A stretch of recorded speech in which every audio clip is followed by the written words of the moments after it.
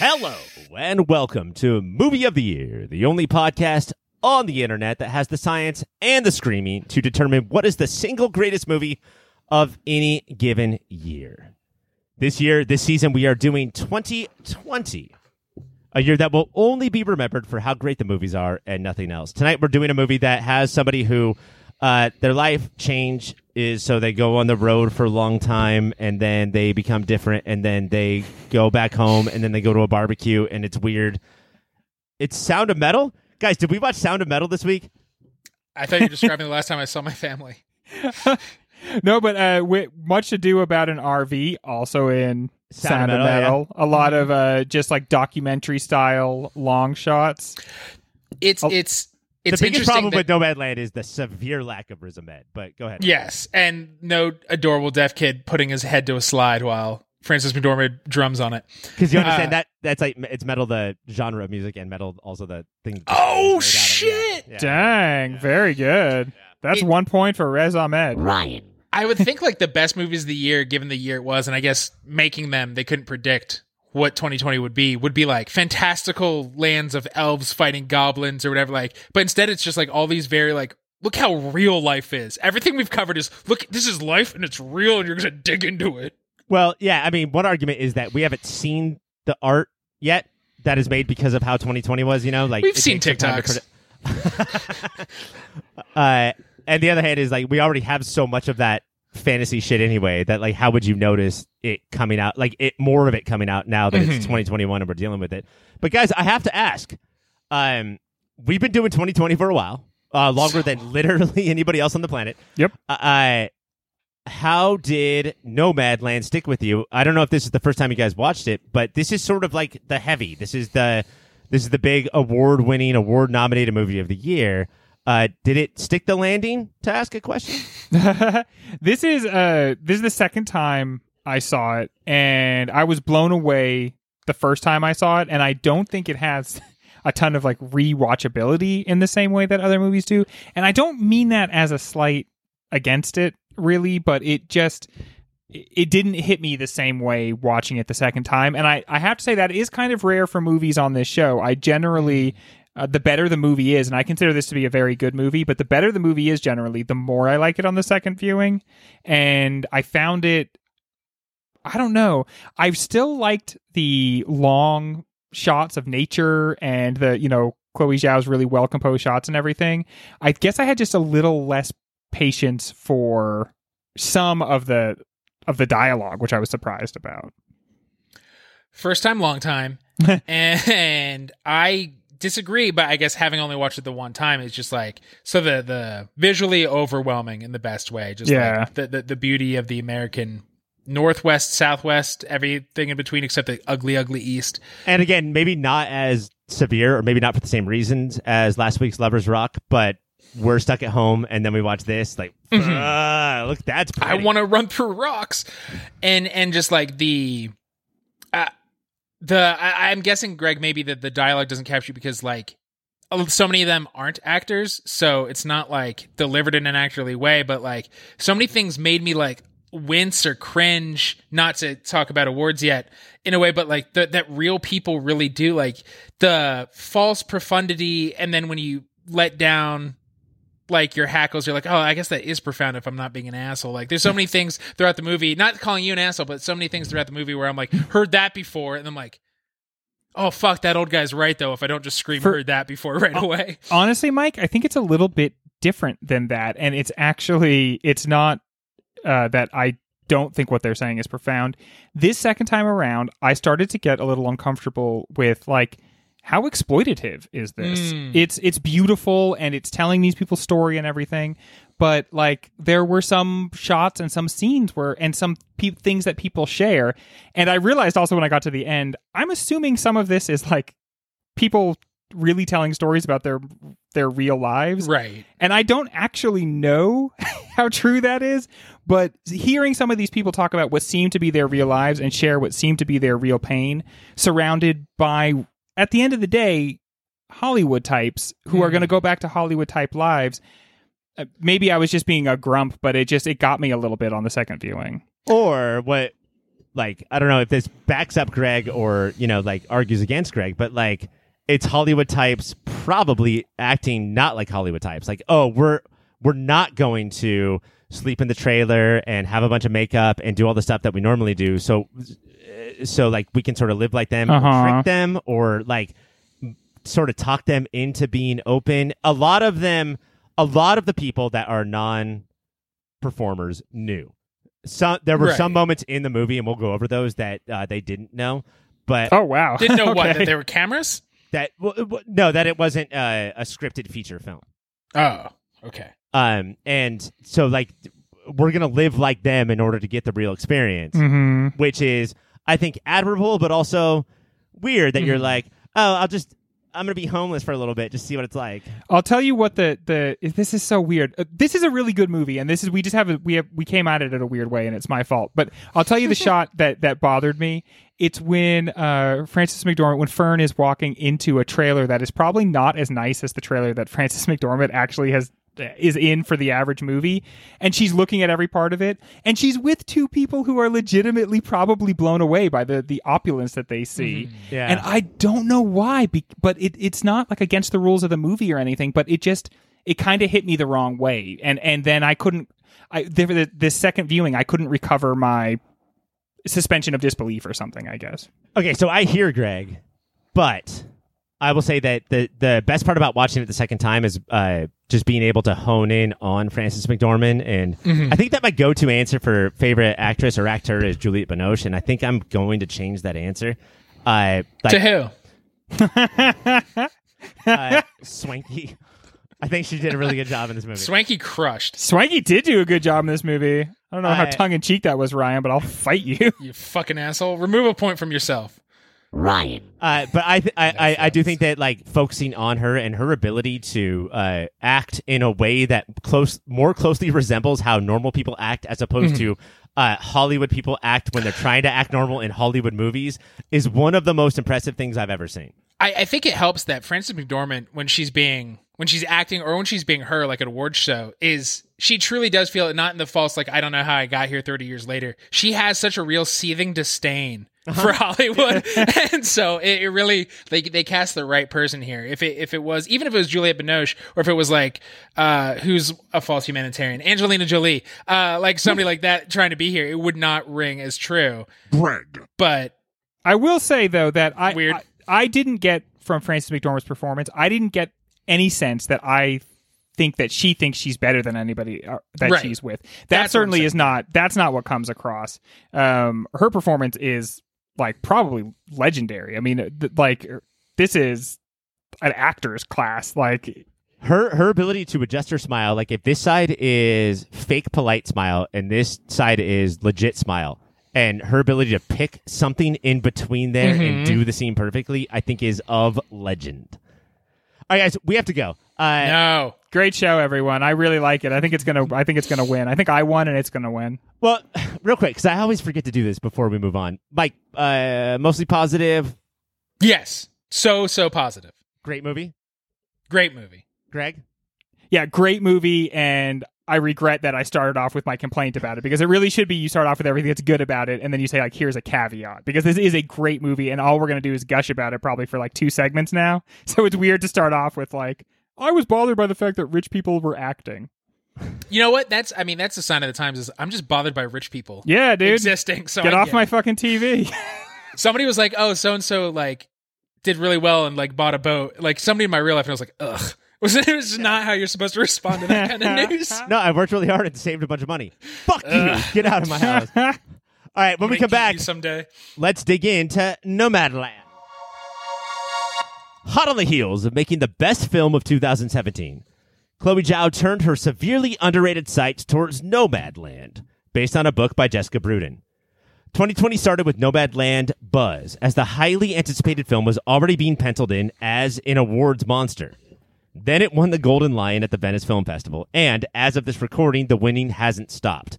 The film tells the story of Fern, a widow whose life is taken away from her when her fucking city closes, Without a nest egg, she turns her van into her home and hits the road, working in a seasonal gig economy when she can and meeting other interesting road people when she can't. Much like The Writer. That's the 2017. Yeah. Yeah, okay. I was woo! Yeah, writer. Much like The Writer, Nomadland utilizes non-professional actors actually living the life of the movie. But this time, Zhao has brought in a couple of ringers. Frances McDormand, who plays Fern, and David Strathairn, who plays a guy she keeps running into along the way. Taste buds, I ask you this. A lot of people have a lot to say in this era where movies are TV and TV is movies about Nomad existing in this world between feature and doc. Why is this movie that? What are the reasons, if any, that you're glad Chloe Zhao directed this movie in this particular style? That's a great question. I think if Chloe Zhao didn't want to get a pure doc version of what she did here with Frances and David, she would need like 10 years of living with the nomads. You're not going to get a natural protagonist the way we have Fern.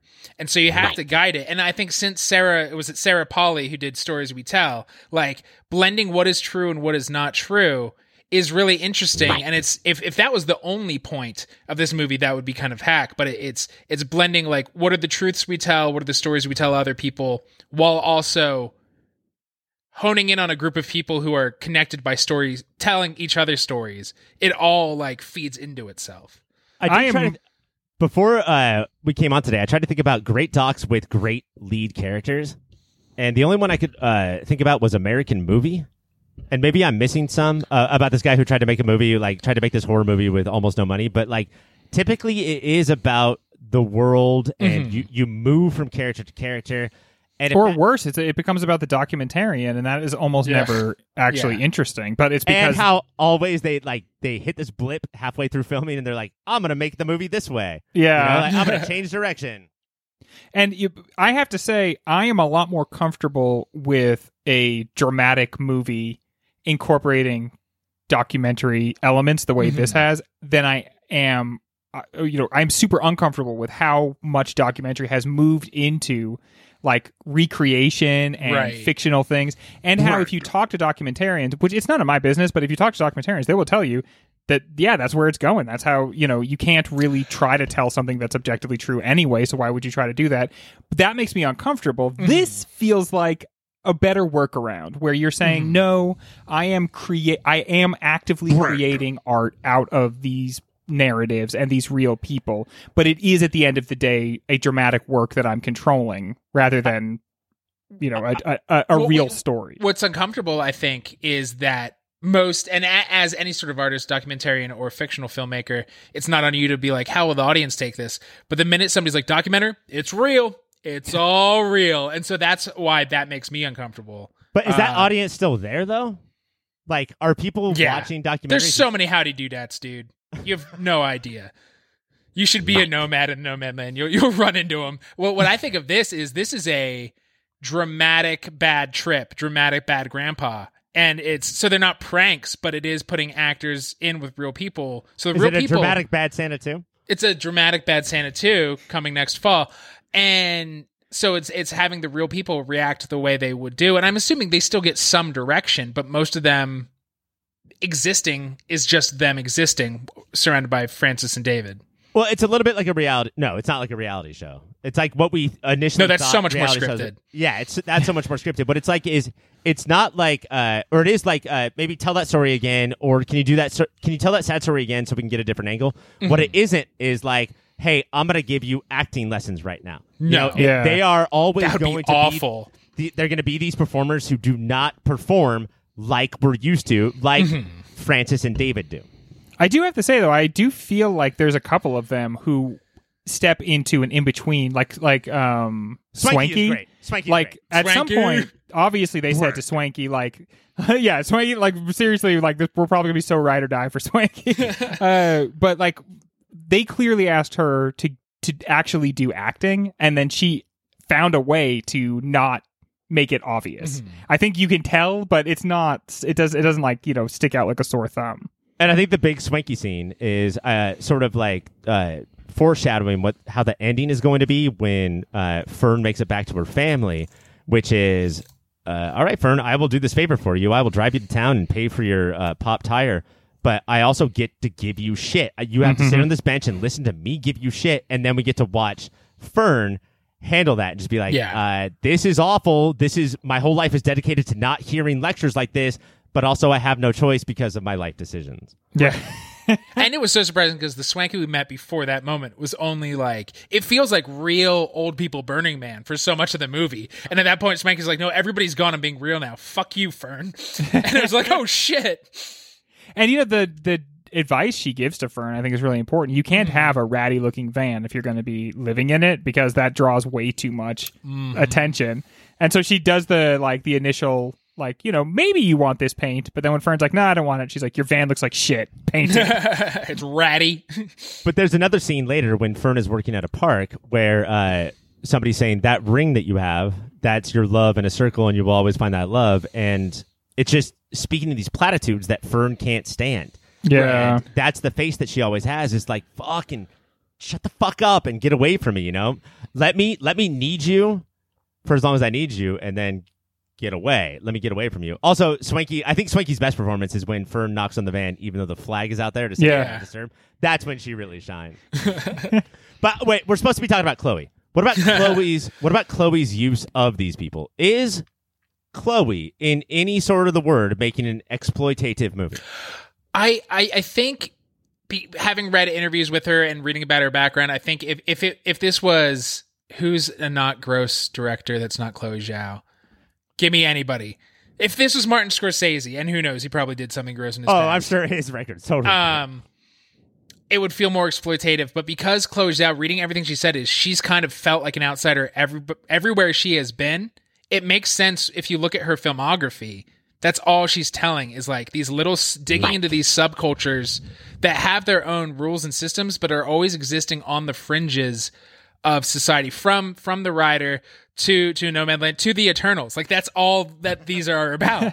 And I have to say there's a way you could have filmed this where it's denying these people any sort of grandeur and majesty. But the way that she has lovingly filmed this so that it has actual epic feeling, like as if it's like The Searchers or something in Monument Valley, and so to remind you that these are the people of the West. These are the descendants of cowboys. They're still out there on the road. They're still wandering, and you may think of them as small or silly or homeless or whatever, but honestly, they still deserve, the filmic treatment. Some of the shots Chloe Zhao frames these people in, I hope one day I get to stand in front of a mountain that looks as majestic as just some of the hills in the background of these fucking shots. Not even just the beauty of nature. Fern walking through the camp and everybody's partying and inviting her over and just this real niche human connectiveness in a way where they're weirdos. I go to a mall, but you don't connect with anybody there. That is beautiful, and not even letting the mountains and the land. She chose those shots, and that's beautiful. But I think she chose even these not grand picaresque shots as well. She makes everything look beautiful and big. Plus, Fern has that personality of almost like the popular kid in high school walking through the high school parking lot of hey, how are you? Oh, how's your sister? Oh, you got a new hairdo. And that makes it all seem like more of a community. Typically, when the director leaves the characters and the dialogue and just shows background, I get nervous. I get nervous about me going for my phone. And when Fern would go for a walk, I got excited, Yeah, those are the best moments. You just want to go for a walk. Yeah. And I don't think she chose epic scenery. I think she shot the normal. She shoots the desert like a desert person, like someone who understands what is really in the desert. Yeah. And so it's not that she starts off with this epic scenery. It's that she imparts that epicness through just really great formal skill, because she can compose a shot incredibly. She could shoot a stream as if it's a raging river. She imparts that to it. A huge part and a huge cheating, but it's style and good cheating is using this movie is 90% sunrises and sunsets. And that's where every scene takes place, and it's because you're I get natural beautiful light. So yeah, you can hear Chloe in the background almost going camera. This looks awesome. Chloe, and I would say in this movie more than the writer, can sometimes swing with a hammer. Can like, particularly towards the end, we have Fern giving up the clothes that smell like her husband, right? And we can figure out what that means. And then going back to her old house, and then that looked out into the openness, and then walking out the gate. And these are big. These are like kind of obvious moments. Mm-hmm. Did that turn you guys off to the movie? Sometimes this obviousness is like something that we don't like really gel with. It's something that the movie doesn't do in any other way. Like the finality of her giving away her clothes and then walking out into the wilderness felt like way more narrative than anything else that happens in the movie at any other time. And it kind of felt like maybe at the last second, Zhao wasn't quite ready to not have a narrative in the entire story. And so this had to be ultimately the story of how this woman kind of passes from the world. You kind of feel an independent filmmaker on the cusp of going big Hollywood and not selling out, but she's just like, oh fuck, Howdy Doodads are gonna watch this now. So I want to get that Eternals money. If she just drove away, if like nothing changed and she just met Lemonade, no, what's Lemonade's real name? Like she met her best friends. If it just continued and ended, we'd be like, oh my god. But most of the people would be like, what the fuck? Yeah, it's that Eternals money, and then it's also somebody at the last second saying like, I don't need to be European. I'm going to make American films. Yeah. And I think that having those parts scripted in there, like knowing that the end is going to have those couple of things, allows her to have full freedom of like her patient watching camera for the entire runtime of the movie. Besides that, you know, like I can do whatever I want because I know that these kind of obvious things. Knowing that how many times you guys have watched the movie, Greg's on a second, Mike, you just finished your first. That is going to allow me to angle some questions. So, Mike, before we bounce, I do want to ask you, in the first time, just watching these people talk, did you feel grossed out? Did you feel like these people were exploited? Was it sort of like this person's going through the Ozarks and showing the poor people? Hillbilly elegy? It didn't like feel hillbilly elegy, basically. Full hillbilly elegy, but I expect, and this is my own expectations, I think, but like I thought it was going to be just a positive, like, isn't this so much better than real life? And because everybody who was on the road is a bit of a quote unquote weirdo, they're there because of tragic, like nobody's there because they just fucking love it. Even if they say that at first, they tell their story and they're like, oh no, something horrific happened and you can't deal with they're Rolling Stones. Right, these are not. Most of them are just people that cannot be in one place, and it's hard to like. And a lot of them found that out after they already made a life, and so part of their story is they rolled away from a life that they started with other people, and they like kept on going down the road. Yeah, totally. Who is one of the actors, but I do think like.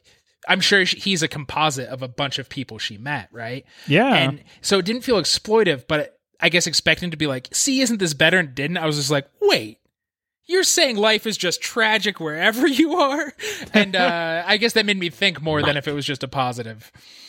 I don't know. In the movies that I've like watched where like these complaints that people have had, not you guys, but other people have had about the exploitation, there's just so much like focus on their missing teeth or, like how empty their bowl is and how they're eating like ketchup and mustard for dinner. And it's not a heroic life. It's definitely a nuanced life, but I don't think it's like, hey, look at these freaks. Ha, ha, ha. You know? Right. Yeah, I think Hillbilly Elegy, a drama, is so much more exploitative. And a drama where you could do with all anything. Actors. Yeah. But I do think that it kind of, it lurks in some moments where you notice, wow, somebody is really opening up and telling their own heartbreaking story here. But that's, in a way, that's beautiful because part of what the movie is talking about is like, here are some of the forgottens of America. Like these are the people that we don't hear from and we don't listen to. And when they come and they park in our parking lots, we try to like drive them away either nicely or by pounding on the window. Like, but no matter what, we're trying to always get these people to scoot on and go on down the road. Right. I'm so glad you're alive. Go to a different city, please. Yeah. Like there's a city right over there. It sucks, Mike, that the whole time you instead were wishing that you were watching Boiler Room because that's your real people, right? Those are my real people. I love hanging out in boiler rooms. I like yelling at people. I love Jordan Belfort. Any version of him, I'm there for it. Penny stocks, junk bonds, all that stuff. We're going to take a break. When we come back, Rushmore. Mount Rushmore! Rushmore is a mountain of many faces. 4, to be exact. but why are they always human heads? Why aren't they car heads? Here's something that I don't know if we've ever talked about, guys. When you think of cars as people, do you put their eyes in the windshield or on the headlights? I'm a Chevron from Techron kind of kid, so I think it's the headlights. It's got to be the headlights, and it's so upsetting that cars opted not to do that. I've never really understood it. They really went a different direction. Yeah. They're like, we're going to make this our own, and it is weird. Maybe that's why they did it, so that it would be like their own very recognizable brand. Otherwise, people were going to look at it and be like, oh, it's the Techron cars. And they're going to be like, no, it's our own universe that we made up. No. Actually, no, it's not that at all. Can't get mad at me. I'm not touching you. All right, today we're doing Rushmore of Vans. Fern from Nomadland has, I would say now, one of the most famous vans in movie history. It is called Vanguard. This is not brought to you by Vanguard, so you guys could suggest that to be on the Rushmore, but we're going to do the Rushmore of Vans. Now, I did look it up, and it did say that vans are sort of like covered up non-cars, right? So they're not semi-trucks, and they're not cars, but they're like any sort of thing that They're has, vans. They're vans. like a part of the truck that like you can go into the back of or store thing in. It's like a pickup truck with a roof, basically. Does that make sense? Totally. I feel less sure than before. I feel like I know what a van is. Yeah, I Well, was saying that- totally to move it along because I'm confused. All right, that means, Greg, you're going first. What is the Slammy D van of movie van? The Slammy D van is definitely the Mystery Machine God from damn it. the Scooby-Doo universe, including the Scooby-Doo movies. You would need to have a van to carry the whole gang. It's iconic. It's actually cooler than any of them are. They all sleep in there. It's not just that; it's the thought of, because we never see inside the van; we see it driving. But I like to think that when we go into the van, 3 of them are sitting in the back, like hands on knees, just going, "Here we go! All right, we're gonna bust into this mystery and we're gonna solve it." Just soldiers are gonna pile out of that van. It's going to seem like it's ghosts at first, guys, but it's not ghosts. Let's not get scared this time, because it never turns out to be ghosts. And then But then Scooby Dad- and Shaggy just puffing past and go, what? And then Scrappy-Doo is being dragged behind the mystery van because little he's piece not of coming shit. with The us. one you puppy who garbage. should die. Fucking stupid idiot. For new listeners, we have a pop filter Hall of Shame, and the only person in there Yeah. is Scrappy Doo. 1,000 times. And we Walk go into there a tavern. We with go a there million 10 scraps. times a week to go shit on his stupid fucking head. Let me ask you guys this real quick: have you ever been in a van where people were smoking but you weren't smoking? Oh, most Van's experience of my life. Yeah. Did you feel it? Did you smoke weed even though you didn't smoke weed? Oh, yeah. You get that secondhand high. The hot box, the fishbowl. I have literally never one time in my life been around people smoking weed where I have not been one of the people smoking weed. Like, I don't. At first, I didn't understand your question. And Greg and I have different life experiences. Yeah, I probably would be the guy in the back of the van, and Mike would be like, "You want to open a window?" And I'd be like, "No, I don't want to open a No, window." makes it better. At the very least, Greg is the Scrappy Doo running behind the van saying, could I please get in? Sir, I demand satisfaction. We are dueling. Next time it's safe to see each other, we're dueling.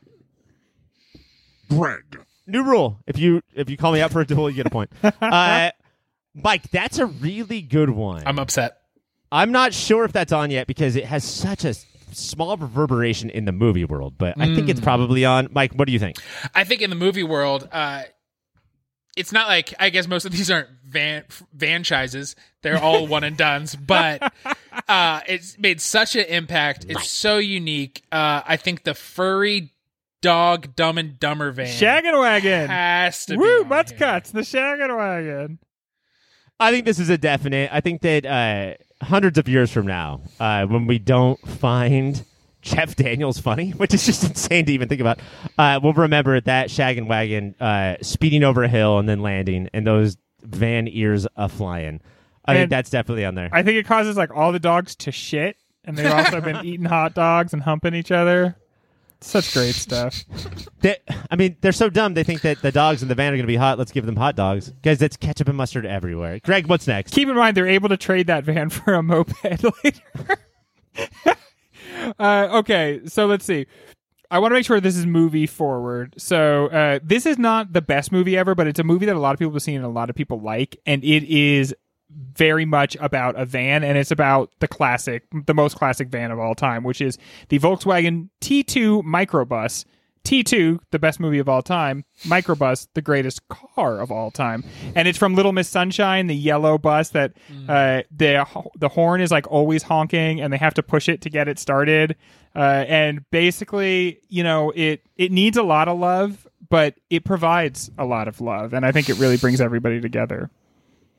Man, that movie really is like the Crash of Indies? the generation 4 years after Crash. Of like, we love it, we fucking hate it. Yeah, it's like an indie Crash. Like everybody saw it and right away they were like, "Oh, this is everything indie movies can be," and then 2 years later they were like, "You tricked me and I hate you."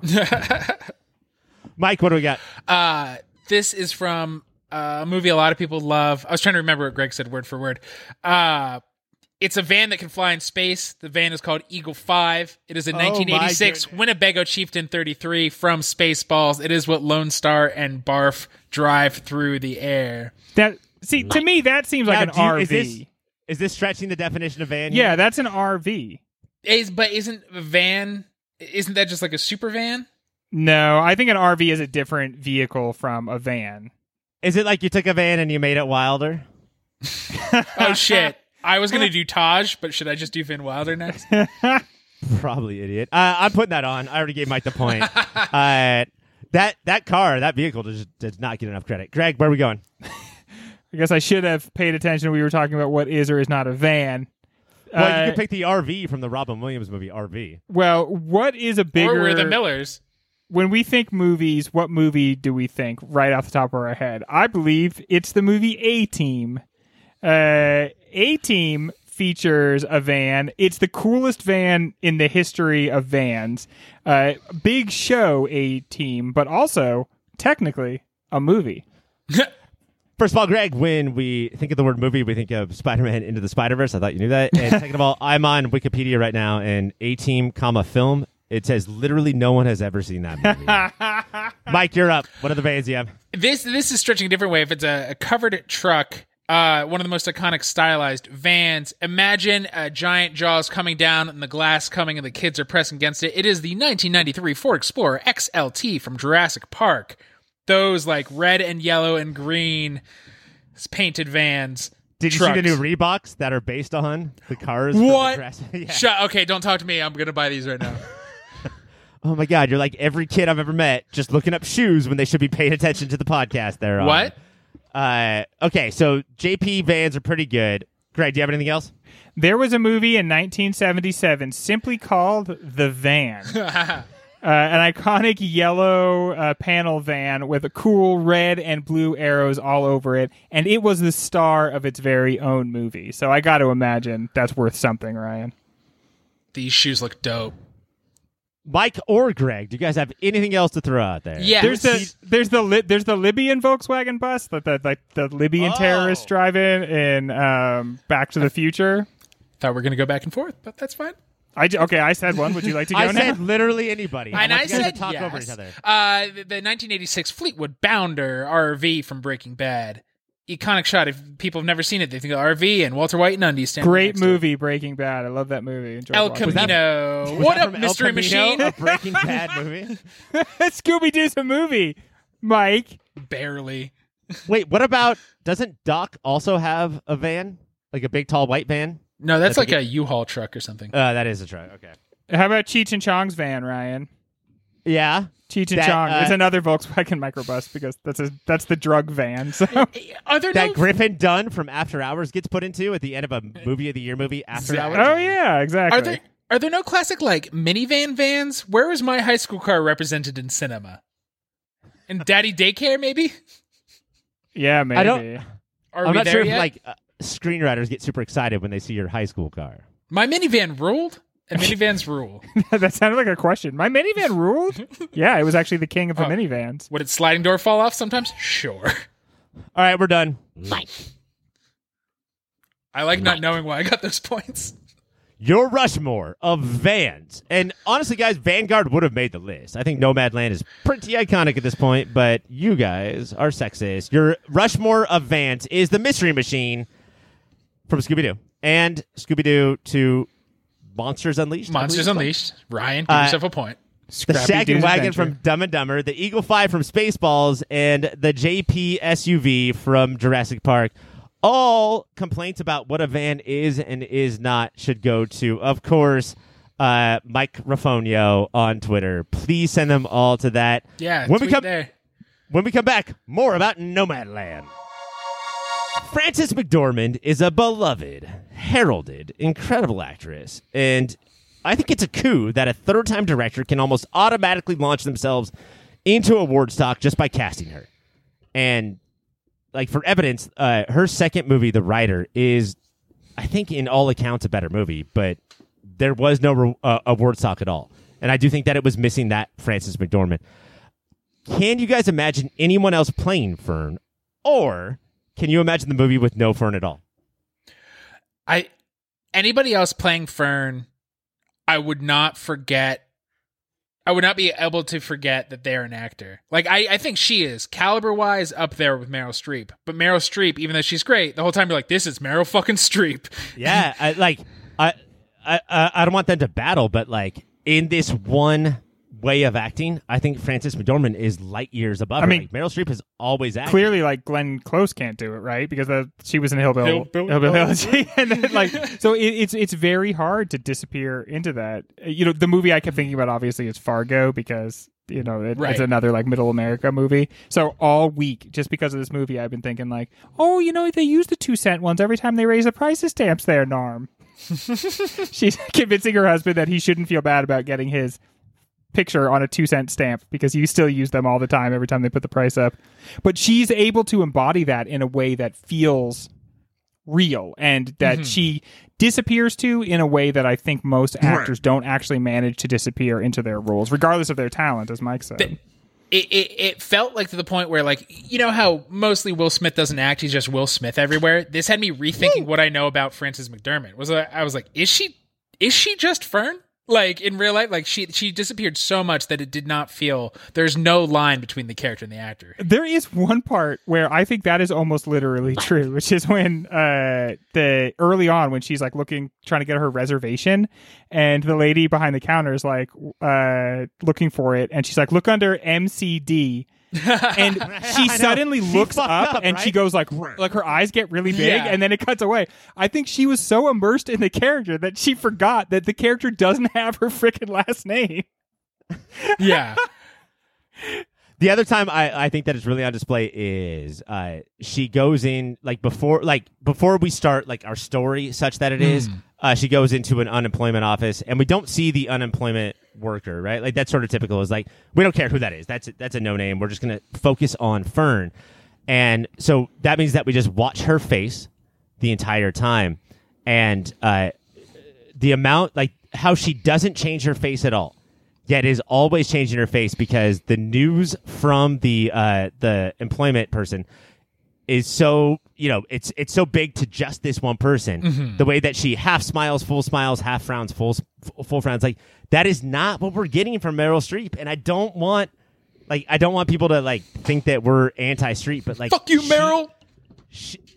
This person has that skill more than anyone I can think. I'll give you another one, Ryan. So when she gets away from the tour group, when they're looking at all those rocks, and she goes down into that gully, Fern's Gully, and then she gets a little lost, and David calls her back up, and there's that moment where, and it's like from like the trailer, where she's kind of like looking away from him, and he's in the background, and you can tell she's like, shit, I kind of like this guy. Shit, I don't want to like this guy, but I think I do anyway. And there's like this whole panoply of emotions going across her face, and every like nook and cranny of her face, because the movie is about that. Like you can just see it shift across in such crazy ways that you know that she is like inside. She's feeling like she's really Fern, you know, like she's lost in there. But before David Strathairn is a thought, before like she sort of knows like, well, some fucking dude is gonna come interrupt me. Like it's probably gonna be him, but who knows who it's gonna be. She like before that, it's like half Fern. I am this woman who should be concerned about how I'm gonna pay my bills and blah blah. And I am a kid on Tom Sawyer's Island. Yeah. In Disneyland I cannot believe how like she's looking around and she's like just pure freedom taking in that rock maze. Yes. Also, the whole time I thought she was looking for a place to poo because that's what I would be doing that's on what basically I did. every tour I'm on. See, I think it's a mix. I think it's a mix of she's a little scared and she's thrilled and she feels a little lost and she loves being on her own, but she's scared. And I think that's a microcosm of who Fern is as a person. Like, she wants to run off on her own and then she's like, shit, I'm like, I think I might be lost. But she likes that feeling of maybe being lost. And we get drops along the way. One is, just hook up with this guy that you don't really like, but he likes you, so shouldn't you just go along with him? Or your sister has a room for you. We have all these Right. opportunities for Fern to have a roof and a stable house that doesn't have wheels.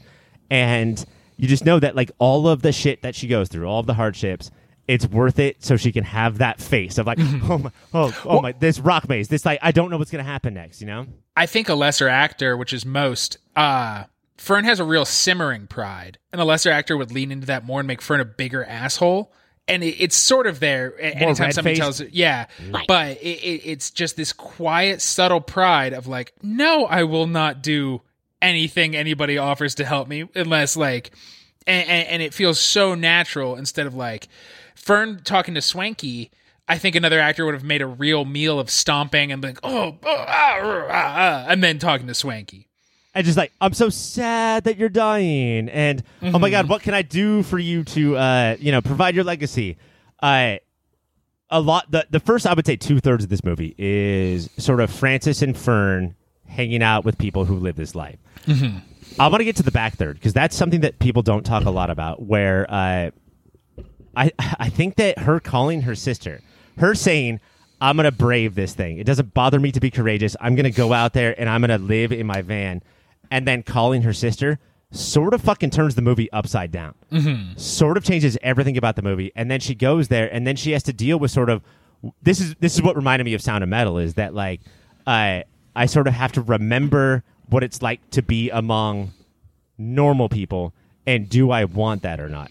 And normal I think people are this- so fucking weird. Yeah. Like, I mean, at this point, you've gotten used to the kind of weird people she's around. So then when she's back around normies, suddenly that starts to seem like you see it from her perspective. And it's like, these people are the really strange ones.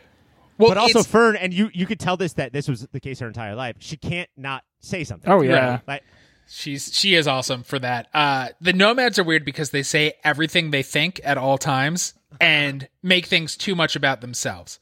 The normies are weird because they all have these scripts they should run and make it too much about themselves. So maybe people suck because they always make it too much about like, and Fern disrupts that by just being like, I disagree with you right there. And then the fucking silence. Air goes out of that backyard. Nobody knows what to do because she's just like, maybe you're wrong, real estate agent. Well, because, that's like a business dinner. So Yeah. they're like, that's not just that guy's friends. That's like, they're like supposed to be all talking about how much they love business because that's kind of like the undergirding part of that relationship. the reason they went to that barbecue, because they would rather have not gone. The reason they went is because they can just spill their bullshit and never be challenged Right. at any point. I read an article in The Atlantic the other day, and it was about how most people now don't actually have friends who are their friends. They just have like work associates. And so everything that they do socially is just trying to climb that ladder. And that's what that fucking dinner was. And that's why normies are so fucking weird, because that's a really weird thing to do. Rather than all being joined together because you're the same type of person, like the nomads, just being joined together because you picked or got like allocated or got stuck in the same type of job. That's hell. That is super That hellish. is literal hell. That's I know we don't get sincere on Mike this. is right I now love, breathing into a brown bag. I love you two so much, and that means we are digital nomads. We are digital nomads, though, because part of what this movie is about how, like, people don't have, like, just straight-up careers anymore. And aren't we all, the three of us, each hustling from gig to gig to gig, basically? Like, I have the same employers who will hire me again and again and again, but they're not my fucking bosses, as in, like, they give me a job, and I can, like, count on having the same amount of work from year to year. And now this is the whole economy. Like, they closed down the gypsum mines and replaced it with seasonal work, basically. And I mean, if we're going to get into this for the three of us, I think that the three of us do a lot of great things that is not the exact great things that our parents thought that we would do. And there's a rub there of how, like, instead of being proud, they're like, oh, why they went a different way. And for Fern, that's so much of it is that I like my life it's not what you like. So it's not just like, oh, so you're not proud of me, but it's also like, fuck you. Like that's how she acts in conversations. That's why she's never at home. Like the ferniest or maybe non-ferniest moment of the movie is when her sister's like, and you left, like you couldn't not leave, and then you left, and you left me alone. And we know why Fern did. We know her personality, but it's the first time that Fern says anything along the lines of, she quietly says, that one's on me. Right. I do have to say, this movie doesn't just glorify the people that move on. It really is about people who, like, they have sundered relationships to move on. They have abandoned people to move on. And it's not in a judgy way, but it's just, it wouldn't be true if someone didn't say to Fern, when you left, it broke me. Like, and circling back, I think that's what, to the first segment, I think that's why we need Frances McDormand and David Strathairn, because you're not going to get a real family to open up this much unless you spend 10 years with them. So for him to have left his son, for who knows his reason, he also had to move, and for his sister, like, we need actors to pinpoint those moments down. But at the same, you can almost feel Chloe saying like, Francis, this fucking guy who's never acted before won't say the exact shit I need him to say. Could you please just read this dialogue so my movie will work? And then at the same time, you pair that in that same movie, there's Bob's whole speech, which all through talking about his son and how he never talks about this. I sat there basically. So wait, hold on. Bob is the leader of this group of road people, of nomads, who like he sort of like sets up a community where there isn't one and says, "Come on out because I'm worried about our futures." And it's unbelievable how like not cultish and weird. Right. Yeah. Yes. And not political. I mean, he says things like, the almighty dollar and trying but it still manages to be basically just supportive and nice. And then when he tells his story, like, you couldn't write something like that. And I don't think an actor could deliver it the way he does, because that is a real, genuine moment. That guy is opening up a part of himself that he almost never opens up, and he's letting light shine in there. And so that really is, to circle back around to that first question, that's the value of doing the movie this way, because you get that David scene and then you get that Bob scene, and you're pairing then the fictive and the real. But really what it is to just show as much light on reality insofar as it exists by combining these two things. And what's beautiful about that Bob scene, not just the way his voice cracks, but so much of the movie is either real people are trying to be, and real people don't do explosive monologues, turns out, often. And his Some is not real people. And I feel like it pushes back emotion throughout the whole movie. So when his voice cracks, a wellspring of tears I did not know the movie was like filling in me. Fucking good. Thinking about that scene since for the last few days, it's so easy. I'm like, if I had to act right now and had to cry, I'd be like, Bob talked about his son. I'm gonna cry in 1 second. Because you were watching Fern skinny dipping, and just watching it, not knowing that it was like starting this background of like this building, like this welling up of emotions that could launch at any point, and it was Bob. Expertly crafted. Yeah. This is what's so confusing to me about like movies in general. Like, on one hand, Bob was manipulated into telling that story. I believe Bob went also not just like when he broke, like that was real, but also when he said, "I don't tell this story very often." Yeah. And I do believe that he was talking to Chloe. He was sort of like told to finally deliver that story.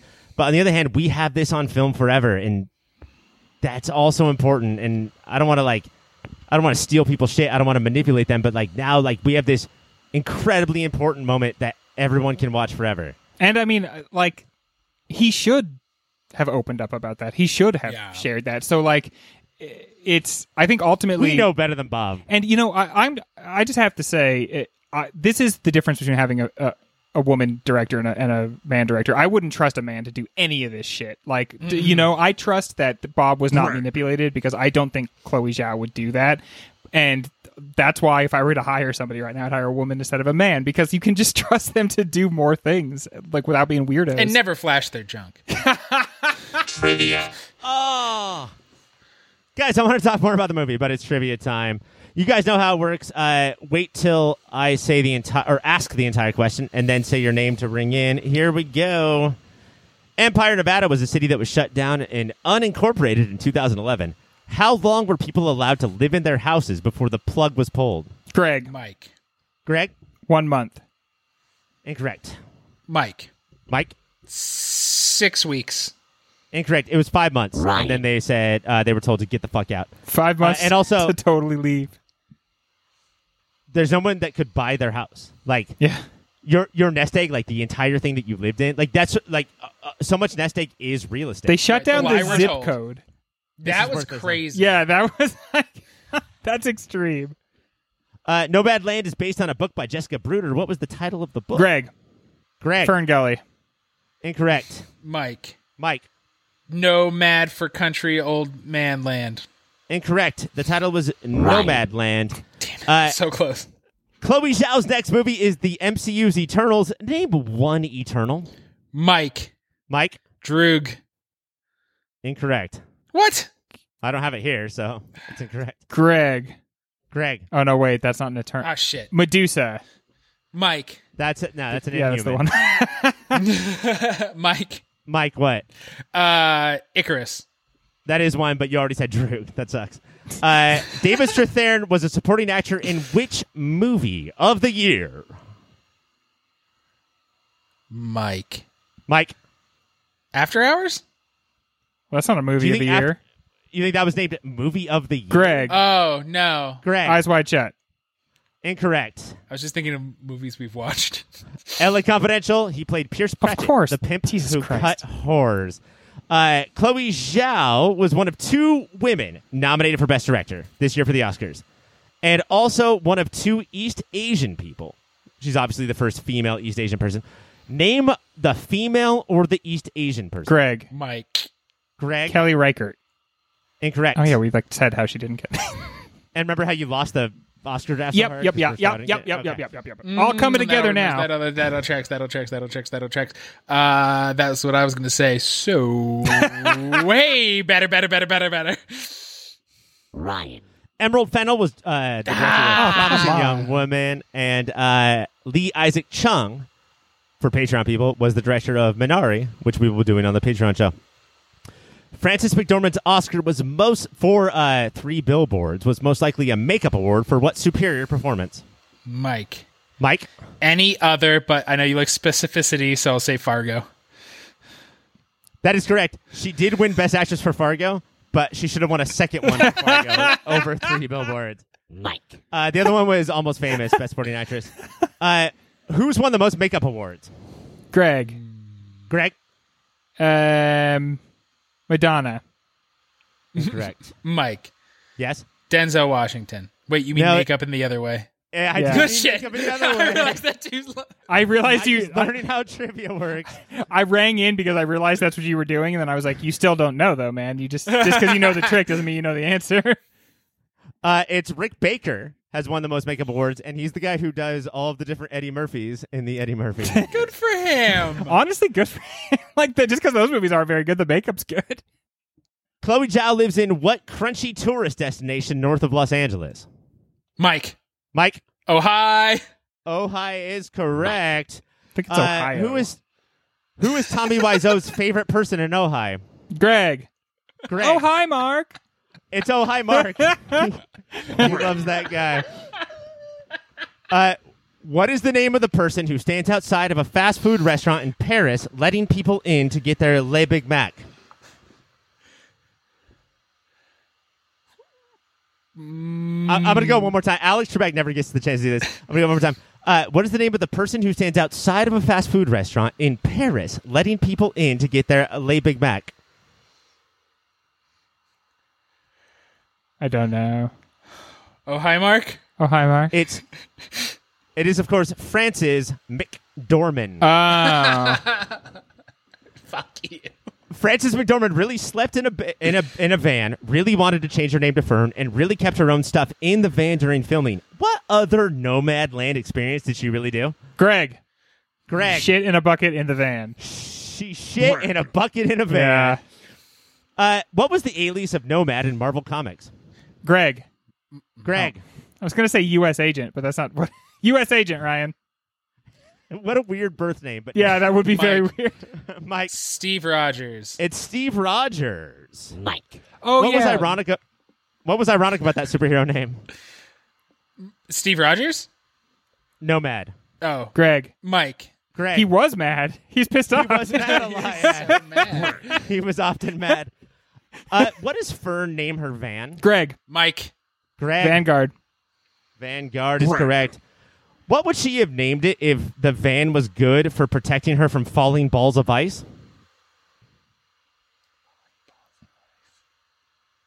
Mike. Mike, Isengard. do you think that as the host and creator of the trivia segment, I wrote down Isengard? No, that's a really good answer. If you think about it, if I were the host, that'd be If you're perfect. in the Lord of the Rings, I looked at Greg's face Damn, and said Isengard. that was really clever. Ryan. Incorrect. It's Van Halen. Oh, of course, yeah. Me and Greg like each other. Friends. What would Fern have named her van if it could get smaller and bigger due to PIM particles?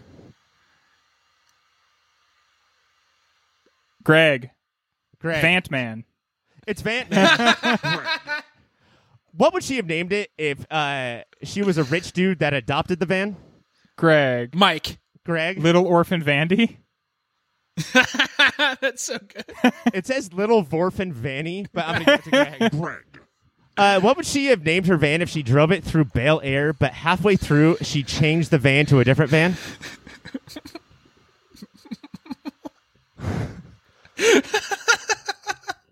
You guys have to answer soon. say it again, please. What would Fern have named her van if she drove it through Bel Air, but halfway through the drive she changed it to a different van? Belle Biv DeVoe. I'm not sure why, but it has a good sound to it. Mike, no answer? No answer. I got. Vant Viv. It's Vant Viv. And finally, what would she have named her van if it was a big, buff, handsome man who gave presents at Christmas? Greg. Mike. Greg. Vanta Claus. Sexy Vanta Claus. Santa Claus. That is trivia. When we come back, more about Nomadland. Gentlemen, great trivia, but if we can get serious for a moment, there's one word that we haven't mentioned that it's really hard for people not to mention when they're talking about this movie. It's the A word, and it's Amazon. And I sort of want to, I don't know, I want you guys to tell me what you saw and what you think Chloe meant. Let's start with this. Before we get to the big A word, how do you think Chloe Zhao views capitalism? Does the movie set the nomadic lifestyle as a good alternative? The problem when you're talking about capitalism, I think, is you can divide it into different categories. I think she is critiquing this, what they call late stage capitalism, right? Where so much of the money, so many of the resources have now been transferred into the upper class that, like, you can have, I think you can have capitalism, but at some point you have to stop stealing. And maybe that's a contradiction in capitalism because you have to keep growing. But, like, it just seems like if you kept offering people jobs, then maybe they wouldn't be, and careers and things that they could do year round and that they could count on. But when even a job in a mine where you buy a house that's close enough to the mine to work in, even that is impermanent in this economy, so that it shuts down and they shut down your whole zip code. Like, you have to critique that version of capitalism because people can't build their lives in that version of capitalism because within 1 second you can be completely erased. You have 5 months to sell your house and you can't sell it. You have 5 months to leave your house. Yeah, and get the fuck it's out of when here. it's not too big to fail, but it's so big it shuts down an entire township. That It's too big to fail. These people exactly, aren't too big to fail. They could fucking it's gone fail. beyond, like, so where people are no longer cogs. I don't know if capitalism is inherently cancer-like, but it definitely is these days, and maybe that's what late-stage capitalism is, where it does feel like her critiquing capitalism is definitely on the stand here, but the nomads don't look like heroes. They are also just nuanced people. Like, they're trying for their own, but they all have, like, a tragic reason. Like, it kind of seems just like being a person sucks and is hard, right? And there's no good system for it. Like, that's what I got out of it. And that's why, ultimately, it feels like the movie is pretty toothless when it comes to Amazon. Because we know, especially now in the last couple of weeks, we know the things you can lay at the door of Amazon. They bust unions. They force people to piss in buckets, right? So we know the kind of charges you can lay against Amazon. And the movie makes, instead of those, it makes more subtle charges, like the fact that the employment is only seasonal. But it doesn't, like, I thought Amazon came off looking pretty good. Can I get a safety rule? Right. And we don't even start until we do safety rules. And look at these big smiles they have as they go from place to place. These are people, And also, their who, piss is outside when they of go the on. bucket. It's not even in the bucket. Yeah, pee in the bucket in your own van. And ultimately, this felt like a very authorized by Amazon. So I want to push back on that because only if we thought the point of the movie was to take down Amazon, and that was not the point of the movie. Everybody, because Amazon's here, people are like, well, it's going to critique Amazon. So if it feels toothless, it's just because we expected it to take down Amazon. Amazon is one of 8 jobs Fran has. I don't know if I expect it to take it down. I expect it not to come off as like a very fun place to work. Too bad you can only work there for a few months. But isn't that true for some people who work there? Like, it's not. This movie isn't trying to tell the story of all of Amazon. And Fran makes it seem like once I get that, that's the best check she gets all year. Is like that's the money I'm waiting for. Is that when Amazon pays me? That's the insidious evil of Amazon. Is right. It's a dog shit job that is still the best check these people get all year. Yeah, that $15 an hour is pretty nice. But when we look back at this time and we look back at what happened to the average person, Amazon is going to look like a huge villain. It already does, right? And so in this movie, like, how does Amazon come off in this movie? What does it look like? Because to me, it just looks like another place that you might go work. It doesn't look like it's the problem. It doesn't look like it's moving people all over the world into new locations, into these huge factories, and basically treating them like animals, giving them no long-term work. If you work at Amazon for more than like a couple months, they'll basically find a way to force you out because they don't want anybody to work there for any And she amount only of works there time. for a couple months, so I think the only job that she truly thrives at is when her and Linda May are like camp hosts. That seems like a fucking party job, except you're cleaning shitters. And they're good at it because they like people. They're But, the bad bitches of the desert. They're the bad bitches of the desert. But the like state fair job and then the Amazon, all her other jobs seem the same because it's just like you do just show up and clock in, clock out. Like, because if any job you only do for a couple months, you're not gonna see this giant systemic issues. Okay, so I know how awful Amazon is, and Go to yourpopfilter.com/Amazon if you want to shop today. but this whole movie is from Fern's perspective. Like the only fictional character in the movie, it's from her perspective, and she cannot afford to be like, fuck Amazon. I'm going to boycott them. I'm going to not buy from them. I'm going to tell other people to stop buying from them. She can only afford to take the opportunities that they give, and that is awful. But like the fact that like they've turned the economy into like, you have to come work with us and you can only do it in Christmas, but we will like give power to your van. That sucks. But I'm trying to only be interested in what Chloe Zhao is trying to show us and not think that she has the world on her shoulders and has to explain every single situation to us. This movie is not trying to take on all of capitalism. It's trying to tell Fern's story. And so that's why I think expectations matters. For Fern, it is a lifesaver. They pay her rent and pay her power for 3 months out of the year. So I still think that there's a false dichotomy here between like dismantling capitalism within one movie and celebrating a company. And that what this movie does, I'm not saying that it should like be a takedown of Amazon, which like an in-depth like look at all the problems that Amazon has. I'm saying that if you're going to bring in an entity like Amazon, you should question it a little bit more than this movie does. Parts of this movie seem like a commercial for working at Amazon. Like nobody hands her a phone and says, we're going to log literally every single minute that you're here. You know, like, and that's something that happens at Amazon. This, honestly, I come away from watching this movie thinking that if, as long as you could do it year round, this is a pretty good job.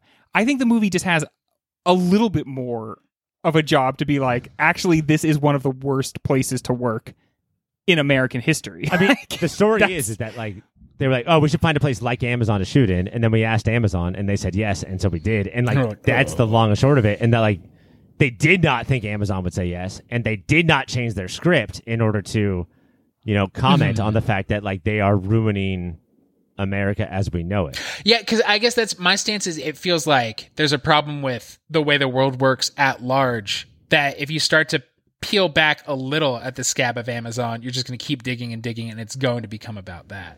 And this movie was on Hulu. At least it wasn't on Amazon Prime, which would I think we would have a very different tone, right?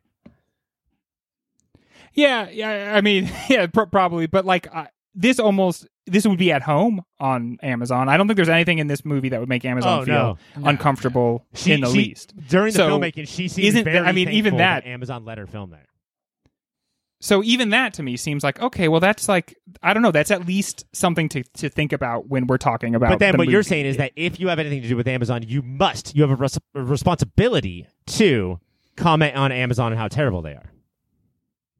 I would say if you are going to use Amazon as a backdrop, if you're going to show their logo, if you're going to show their facilities, and you're going to show the culture of their work, then yeah, if you're going to give all of that, you ought to give the other side too, which is that they grind these people down into dust.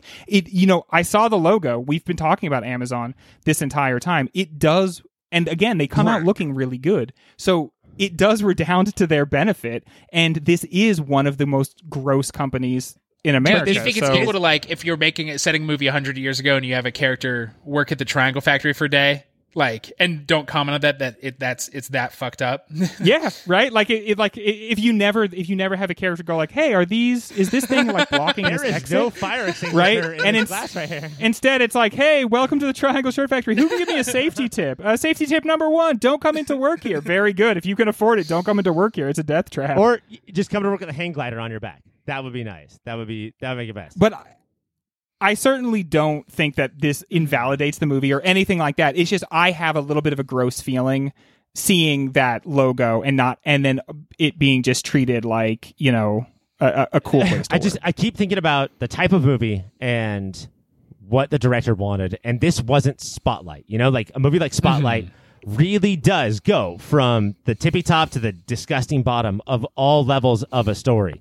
And because this is such Fern's story, all we really have time for is for her to be thankful that Amazon gives her this paycheck every once in a while, and then she moves on. And is there any job that she has where we see a bad side of it? She doesn't seem to like. She likes being a campground host. Despite the fact that the druggstore is clearly a restaurant and not a drugstore, that doesn't seem to bother her. I think that the challenge here is that are all of these jobs bad for Fern? Like, isn't she better than all of them? And I think that's something to think about, is that the fact that, like, oh, you could be doing something better than all of this and you're still doing this. That's the real challenging thing is she has zero entrepreneurial spirit. Like, that's the part that challenges me, is that without somebody to give Fern a job, she literally can't live. And that part is challenging to me because it seems like that's not the independent spirit that this is celebrating. Like, she doesn't try opening up a stand selling tchotchkes. She doesn't like try to open a bakery. Somebody has to give Fern a job. Like, I think that's still the indictment of capitalism, not of Fern. Like, that feels like the hustle culture of Silicon Valley. Like, if you don't want a job, you better hustle and create one. I think a lot of the movie's point is, like, what if we could all barter and just live like people did for most of people's history on the world? Like, then you won't have vans. And you won't have the engines. Well, I mean, not if you give a mouse a cookie, go every fucking thing down. But, like, these people have to live in the world, so is doing an odd job here and there to get some money to keep living the life they want. How bad is or isn't that? But I just think that Fern's spirit is, like, put on a pedestal and, like, analyze, like, is this good? And one that we didn't talk about, like, she called, like, the second her van breaks down, she calls her sister. But the other one is, like, the old lady that she does laundry with towards the beginning, and they put the puzzle together. Yeah. And she's like, I'm going to give you a map to Bob's place. And she's like, oh, I don't want that map. And the lady's like, well, I'm going to give you the map anyway. And she shows up. Louisa May. And she shows up immediately. Like, she's like, well, I don't want that because I feel like you're telling me what to do right now, and that's not cool. And then, of course, she shows up. And that's part of the Swanky's lecture, is like, you got to be self-sufficient. I think that's part of it. Is I do think Fern and Frances McDormand have Tyler Durned just a little. She's so cool that we are losing the sight that the movie is saying, look at how many things she's bad at. Because she is never fully self-sufficient the way Swanky is, and tells her she needs to start being. And how dare you to even tell me? And she kind of won't save herself. I mean, because, I think that this is another movie where this is like reminds me of Promising Young Woman in a way. Like, we kind of already see Fern as a ghost. And I think for a lot of this movie, it's about how she's having trouble existing anywhere under any conditions because her life was somewhere else. She was someone who was never going to settle down. And she finally settles down and they fucking close the town down on her. Like, what a big kick in the crotch. Like, once I've realized that you finally stop. I will settle down, I will live with this dude, and because if I leave him then he will disappear, so now I have to stay. I have to like abruptly stop all of my free spiritedness, and then he dies in the all right, guys, it is speed round time. Do not say your name after the end of these questions. These seem like nice people, but they make some of the worst freaking music I've ever heard. No question. Ryan. Mike? Yeah, I love that these people have like this freewheeling spirit and they provide entertainment for each other and everything, but I think there's one very extreme little exception. The piano man? The piano guy? Yeah. He rules. The piano man. guy, yeah. The guy who played But that's because Blue in Old School, like the old guy with like no teeth and the mustache. That guy, I think he is a good musician. He's an entertainer. Yeah, He stops, okay. he talks to the crowd, he starts playing again. But man, so much of the music, which is all about like nomad life and everything, is so discordant and jangly and terrible. It's Well, I think very it makes sense because depressing. they go in to watch music and they're like, "Nope, I'm going to be on the road. I should get out there." How dope was that rock maze? So dope. I want to get lost in it all day, every day. I want to go there right now. It's one of the most beautiful American parks I've ever seen. Do you guys not have panic attacks when I- you're stuck in nature? When you're lost and you don't know where your friends are? I want to figure out why is it so melty? Why is so melty? Who melted all those rocks? That's no wonder they call it the God. Badlands. It's like they melted away. It used That's to be gross. God's ice cream. Are old people actually kind of rad? And let me rephrase that real quick. No. Old women. Are old women kind of rad? Yes. Oh, for sure. Okay. It's become so apparent recently that old women are the coolest people on the planet. Old men, pretty bad. Old women, Yeah. though, very, Between very Swanky cool. Louisa May and Fern, Mike. come on. Mm-hmm. Old people or old men are like they're disgusted that you're talking to them, and then they're disgusted by their entire life. Like their whole life flashes by their eyes, and like they can't take it. Dave is like the best old man that there is, right? And when he grabs that box of her stuff after she says, "I don't need help," and then he pulls it and all the bottom drops out and all of her stuff breaks. That's The man. China. That's And boys. My favorite part of the movie is just her saying, "Get over there!" Like get the fuck Yeah, away get from over me. there. And of course, he says, "You don't have to shout." Of course, I did something bad, but now you've done something worse by shouting. By telling me I did something bad. You made me feel bad. I think we Man. mentioned them all, but of all of them, what is the best job Fern has in this movie? And let me Camp remind you host. that Camp director. only one of them is by a giant dinosaur. That one, I mean, that rules out. But yeah, camp host seems, other than cleaning poopies, Or saying, "This is closed. This is you're peeing." Okay, I'm gonna There's a moment where she's the camp host where a guy comes over and he has like this energy where he just seems really upset and he's like, "Hey, are you the camp host?" And she's like, "I sure am." And he's like, "Oh, because we don't have power. Could you get us power?" And she instantly goes and does it. And you're like, she's really good at this just by saying, "I'm the camp host." She kind of Right. diffused that swear to situation God, a little bit. Fern and Linda May's energy made that guy go from "I'm gonna fucking" yeah. to all Yeah. the way to like, "Okay, it's cool."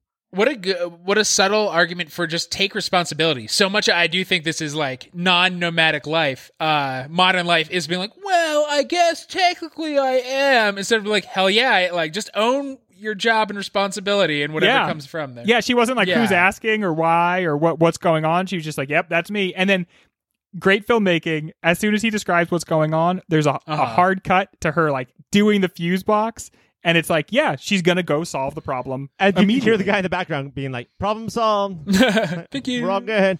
Last question, you. speed round. Train passes by the camera. Why is that so heartbreaking? And it's also the train is not coming towards the camera. Is it more heartbreaking when the camera comes? Or the No, train that's comes towards the gut-wrenching. camera and Because you leave think you're the going to theater? die if it's coming Right. at you. Uh-huh. Zora Neale Hurston begins, "Their eyes are watching God," with "Ships at a distance have every man's dream on board." And I think that it's true of the train that passes I gotta by. say, Greg has tried to shove that quote in every Movie of the Year episode. Finally, it works, and I'm just proud as a friend. All right, actually, I have one more speed round. How come mean people nice and nice people mean? Yeah, this movie does such a good job of showing how if somebody seems gruff, this is so true of the East Coast. The East Coast has a reputation for everyone being mean. Everyone on the East Coast will help you at the drop of a hat. On the West Coast, everyone's so nice, but if you need help, they will literally run away from you. It's the difference between niceness and kindness, right? So they're gruff but kind, and nice but fucking vapid on the West Coast. I fucking hate nice people. New York has the worst reputation, but if you are a lady with a stroller and you get to the bottom of stairs in New York, someone you don't know will grab your stroller and run upstairs, and nobody would ever think of just passing by. If you're lost in New York, people will try to help you while you keep running away and try to make friends with a pigeon lady. But if you're lost in LA, people will just be like, no, I don't have time, I won't give you money, instead of being like, no, I just need to know how to get to Sunset. I was in New York and I met the same wallet inspector 5 different times, and he was so nice to me. He was really, really nice, and every single time my wallet was out of date and he had to confiscate it, and he would never made a big deal about it or took me to the police station or anything. You guys are so too dumb to continue this segment, so we're going to take a break. When we come back, it's award season, motherfuckers. In the interest of full disclosure, we do actually not know how many Oscars Nomadland has won at the time of this recording. Guys, I think it's going to do well, regardless of your opinion on the movie. What is your opinion of Oscar voters? It's hard to imagine any other movie having the hype that this one does. I mean, before I saw it, part of what I think makes this movie so impressive is that before I saw it, I already knew it was like the best movie of the year, and it still managed to blow me away. So that's a pretty tall order. So I'm assuming just because groupthink is like so comfortable that this is going to take down a ton of Oscars because everyone's going to know that's the right answer. And not that it's undeserved, because it isn't, but it feels like the safe Academy, where normally, heart of hearts, all they want to do is vote for Mank. Yeah. But they're going to safely vote for this. It's going to go, number 1 vote, Mank. Number 2, Green Book. Please just let me vote for this. And then 3 is Nomadland, and hopefully it'll do it. I do think that would be nice if every year they could give out 1 or 2 to Green Book again, because it really did change the game. The choreography. Let that person get an award. And it's so cool of Broadway to shut all of it down during the pandemic, except to open it up for Green Book the musical, and let us just watch that goddamn choreography. Also, it reminds people that the reason I'm taking the uncut pizza and folding it up and then biting into it is it's an allusion to Best Picture Green Book. That song was the best. When you're a mook, this is how you eat.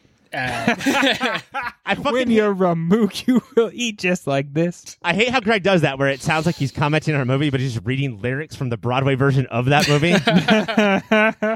I fold up pizza. I learn a lot. All right, guys. Our first award tonight. That it actually, this is not an Oscar. It's a biggest indictment of capitalism, and I'm really interested to see where you guys go here, because is this for you, for Chloe, for Fern? What are we doing here? Mike, you're up first. The one that hit me, and I guess I got to say for me, and you know what? I'm going to speak for Fern and Chloe as well. It's when they're going around the fire and talking about how they got in the road, and the woman said HR called her husband, I think it was her husband, in hospice and said, let's talk about your retirement. HR knows you're in hospice at that point. So that's just like, that feels so just like, this is how systems work and grind you down and don't really care about you as a person. I bet that's the time where it's easiest to get HR to call you about your retirement is when you're in hospice. Greg, what do you think? For all my belly aching about how Amazon came across in this, I think just the simple fact that it's portrayed as an okay job, but that it's like, okay, we don't have any more work for you, and you got to get the fuck out of here right now. Mm-hmm. And then you're in the middle of nowhere, and it's freezing cold.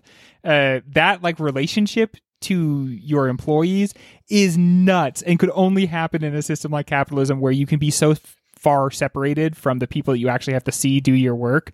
But the idea that you would treat your employees that way, like where you don't offer them anything basically except for a little bit of work.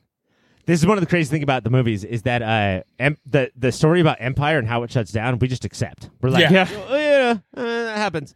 I don't know who they sold the city to or like who paid them to leave, but you have the feeling that at some point everyone at some top level got $500,000 instead of everyone on the bottom level getting enough money to have a new life.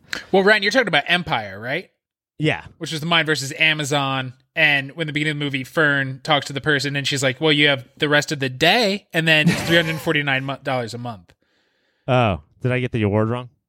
I mean, you could reward yourself. I just wanted to clarify for listeners. Coolest van mod. Greg, what is the coolest van mod? Okay, a lot of cool van mods, but the fishing box drop down to become like a little shelving on the inside for her most precious things, and then also just like a little bit of counter space, which I imagine if you're living in a van, like counter space is just everything. And so the idea that a little bit opens up and repurposed fishing box, I think is really cool. So I like that one. I live in a house and counter space is super important. Counter space is clutch everywhere. So important. Mike, what do you have? I can't do that one then. Do extra another one, drawer then, Mike. space, I think, is amazing that she figured out so she could get extra drawers from the outside and then extra drawers for like her clothes and stuff to change on the inside. That her whole bed is lifted. And the face everybody made like, oh shit, you lifted that bed. That's a pretty good one. I think it's easy to figure out. Mike. Everyone who goes to tour Vanguard is that you can lift your bed, but everybody in the van's like, damn, girl, that's so creative. Mike, 2020 movie, cringiest moment. What do you got? This is going to be real personal. It has to do with me and my background and where I grew up. But the fact that the only young people we saw being nomads were a bunch of white folks with dreads, I cannot help but see a group of these people and have them not be the villain of the movie and they're just white people with dreads. Fuck that. Do they give these people a bad name because they're always out for like money grubbing? Is that the problem? White Besides people the shouldn't dreads. have dreads and wear drug rugs. And they probably are going to sing Bad Sublime covers.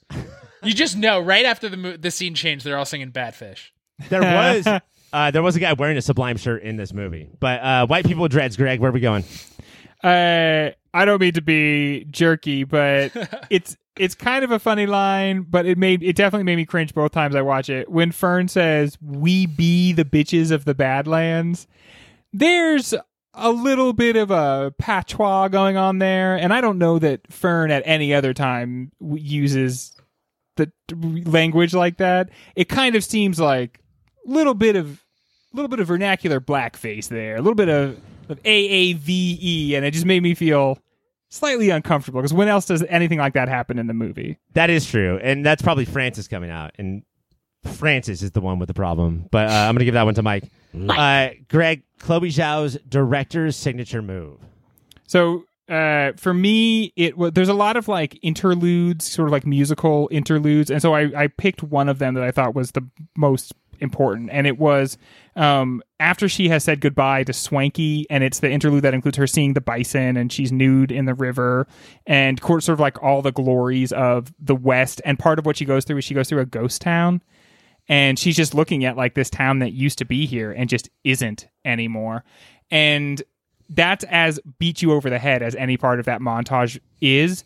But you just like, even the part where she's just walking across the river, it just feels so invested with meaning, but not like meaning that assaults you, instead meaning that like opens up, in front of you. I think that is a like I don't know, like a point of argument with the movie is that Fern is overtaken by this, and are you as an audience member overtaken by this, or are you supposed to? Is Chloe like cheating on her job by just throwing you all of these things? And now are you Fern? Are you overtaken with all this? Like, oh, now you get to look around at America. But the way that when it's put in and how it's paced, I don't know. I think because it's through Fern's eyes and it's only when Fern needs to look at it, that's why I think it does work. Yeah. Mike? I wanted to try to pinpoint how the use of real people. So I think there's not montage, but they're all around the fire. The nomads are sharing how they became nomadic. And it feels just like a really well-cut home video at that point. Nobody is acting. They are just telling their stories that feel real and grounded and awkward in different ways. And that the most like, it almost felt like maybe Frances McDormand never even met those people. It felt so like it's spliced in to be like, no, we're talking about real people, in case you thought I was making just a movie. Yes. Yeah. Okay. I'm going to have to give that one to Mike for blending Francis and the other actors. I do think that is the most important part. And then, Mike, we're going to go for pound performance. Is this obvious? Is this a slam dunk? Well, I have because you pulled a one over on us last week at Lovers Rock, so I was afraid to just say the obvious, Frances McDormand. So I assumed you were going to scream at us and say we can't say her. I remember that. Yeah. Okay, I won't do that. So I'm allowed to say Frances McDormand? Yes. All right. Fuck off, kid that she meets twice and gives a lighter to and says Shakespeare too. You are not getting this performance. We already said earlier that Frances McDormand falls into Fern to the point that we forget that she's acting and really blends in amongst these folks. And it feels real and grounded. And a huge one is, shows off Chloe Zhao's, but it's when Frances is walking through the camp and the skies are beautiful and it feels just like real and present and somatic. Like we feel in her body in there. It's just the way she's walking doesn't feel fully comfortable. Like her physicality lets you know everything that's going on inside of Fern's head there. That was really good. I say swanky. There are several times in this movie where Frances McDormand is clearly just Frances McDormand.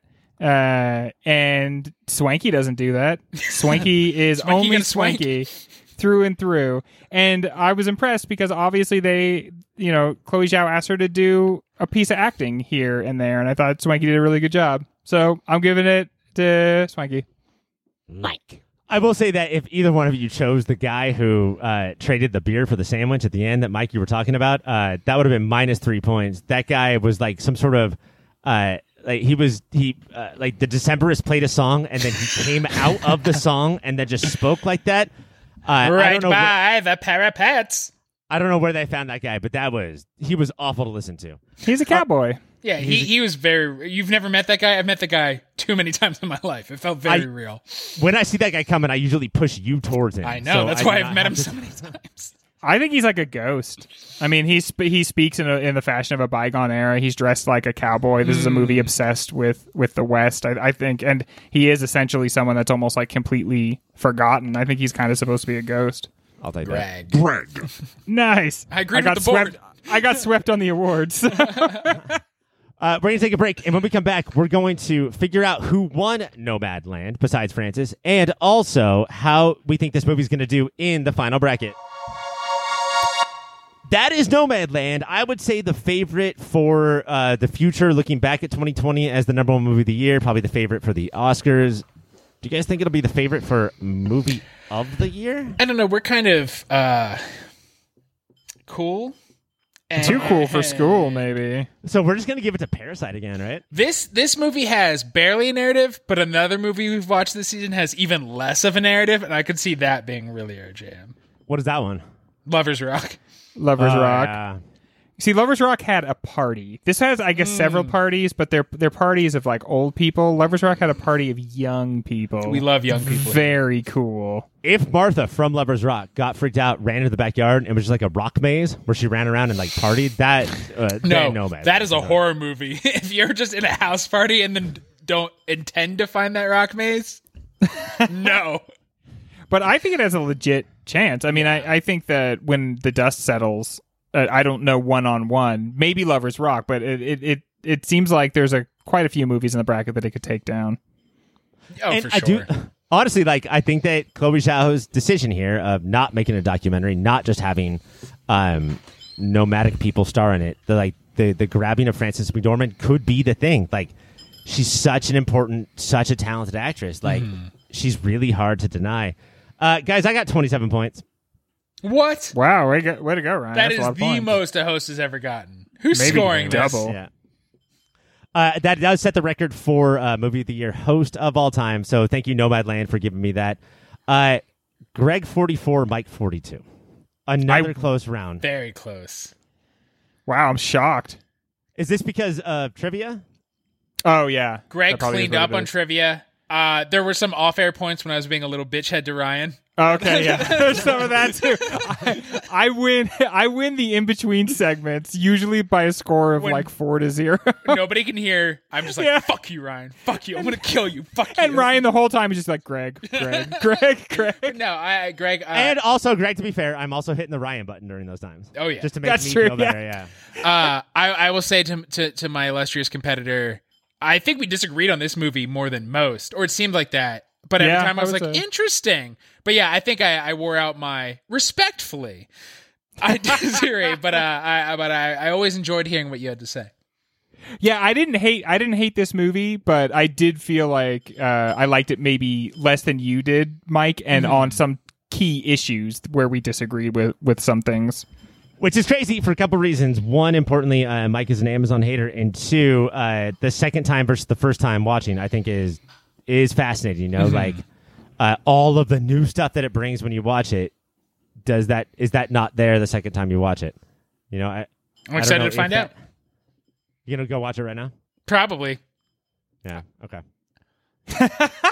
Yeah. Okay. Good for you. Let me ask you guys this, because I miss brackets so much. This versus This Sound whole of thing is a Metal. bracket. If this, I earlier declared that this movie is exactly the same as Sound of Metal, You did? but for key differences, which one do you think, or would you vote for right now?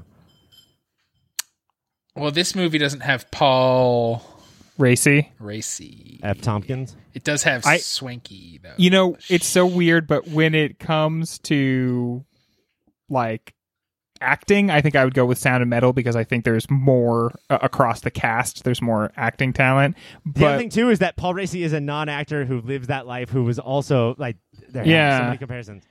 but the craftsmanship of Chloe Zhao really blew me away in this, and I don't think there's many movies that could compare with just her ability to edit together shots and compose shots and set them to music and honestly say something with a train passing from one side of the frame to the other, where you feel like, oh yeah, I get the message, and you're like, what? How? Why? How? Where did that come from? I mean, two of the most powerful shots we've seen in this season. One is a boat going from left to right, and the other's a train going from left to right. I think if we're talking about just directorial composition in Sound of Metal, I guess I'm thinking of the last scene. That's really what pops in my mind. I'm sure there's more, but this movie is littered. It is lousy with artistic composition that makes you go, oh fuck, I love movies. Yeah, I mean, we can argue the difference between, or like, what has the better plot or acting or characters, but I think that with camera in the hand, that Chloe Zhao does sort of destroy. Last question before we go. Knowing all of this, and I will remind you guys of trivia that the two of you combined to name one Eternal. If you ranked all MCU movies right now, is the Eternals going to be closer to the best MCU movie of all time or the worst? Closer to the best. Best. I was already so excited for it because it's new and weird and I don't know about them. But now knowing, like, either she's going to be pummeled by the studio, kind of like the directors of Captain Marvel. I'm guessing what she's already done is kind of like embedded herself amongst the Eternals, right? And she's probably like for years. Right? So they just think of her as Chloe, right? And Chloe's always got her camera, but really she's been with the Eternals, and then they're gonna just like, we're gonna get to see what's behind the mask. And that she rewrote all the characters once they were cast, so they fit in more. So maybe Marvel wouldn't let her cast non-actors, but that she rewrote all her characters so they were close to. So Kumail is just Kumail, Brian is just Brian. So like, Selma's she didn't just cast Selma. Brian, but once Brian was cast, she was like, all right, I got this. Yeah. I got this for sure. And now I think it's going to be the best, but it's certainly going to be the best looking Marvel movie fucking ever. All right, Moody Heads, that is that for this show. Next week we're doing I'm Thinking of Ending Things. We're going to rerun that show. Greg, you weren't on it. Anything to say about I'm Thinking of Ending Things? What a challenging, interesting, fascinating experience of a movie. I think it's crazy that we have a movie in this bracket that we don't know what Greg thinks, and so that the bracket's going to be fucking nuts. I respect Greg because if I was him, I would have just been like, well, it would have been a lot better if I was on it and not said shit about the movie. Or just delete the show. Just delete the show. Yeah, I have the power to do that, gentlemen. Guess we got to re-record it. And Mike, that is me, that is you, that is not Greg. I'm Thinking of Ending Things is me, you, and... Christina Barcy, a.k.a.